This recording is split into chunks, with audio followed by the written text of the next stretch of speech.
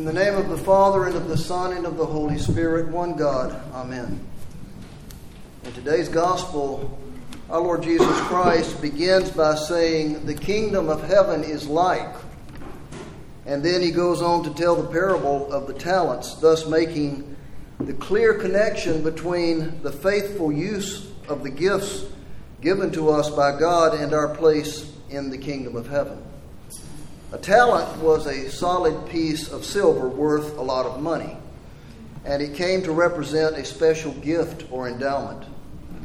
And the man who was to travel to a faraway country called his servants together in this parable and entrusted all of his wealth to them, although he dispersed his talents according to the respective ability of each servant. In other words, he gauged the magnitude of what he entrusted to each servant by the capacity of each servant to take care of that particular part of his wealth. He was careful not to give more than each servant could handle. What is abundantly clear in this parable is that the master expects the talents that he has entrusted to each servant to have multiplied. And this is what did happen with the servant who had been given 5 talents, as well as the servant who had been given 2 talents. But the servant who had been given 1 talent had to fearfully confess that he had done nothing to bring about an increase with that 1 talent, but instead had hidden it, thus bringing no return for that 1 talent.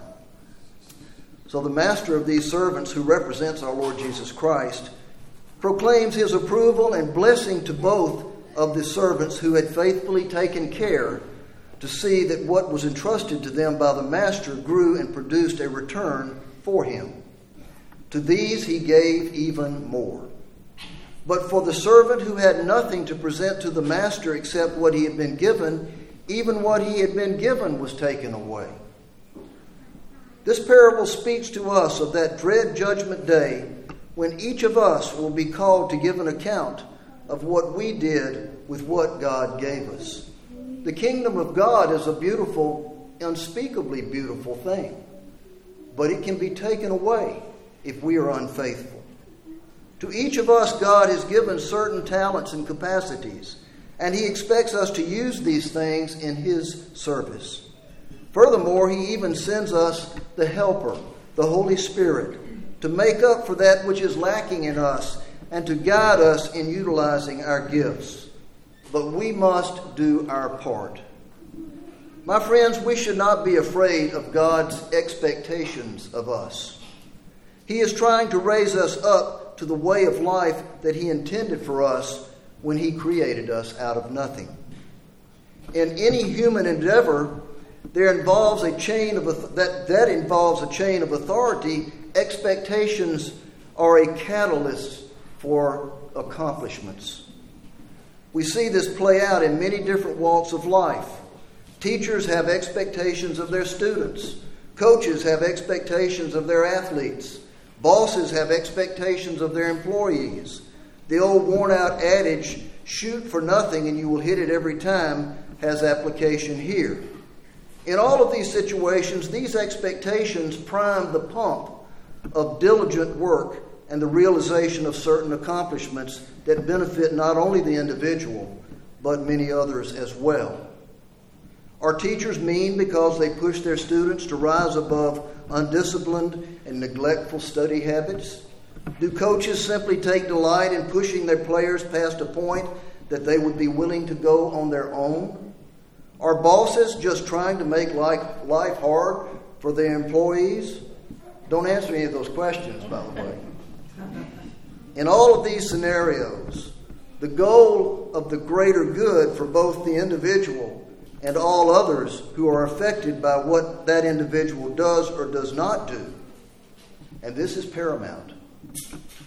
We serve a benevolent master who loves us and is calling us to a different way of life than that of negligence, apathy, self-absorption, and vainglorious pursuit. He has given to you and me access to all that his eternal kingdom has.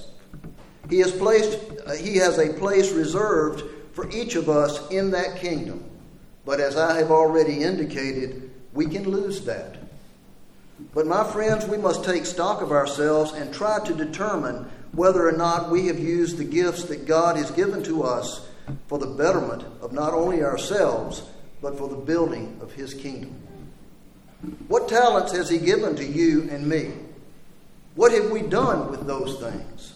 Are we growing these for His glory, or are we hoarding them for our own selfish desires? We need to ask ourselves these tough questions and give honest answers to them. As we have said many times before, we all share in the ministry of our Lord. We are all part of the royal priesthood. He has much work for us to do and has given us what we need to do our part. Let us serve the Lord with joyful hearts, looking to that great and glorious day when we hear from Him, "Well done, good and faithful servant." In the name of the Father, and of the Son, and of the Holy Spirit, one God. Amen.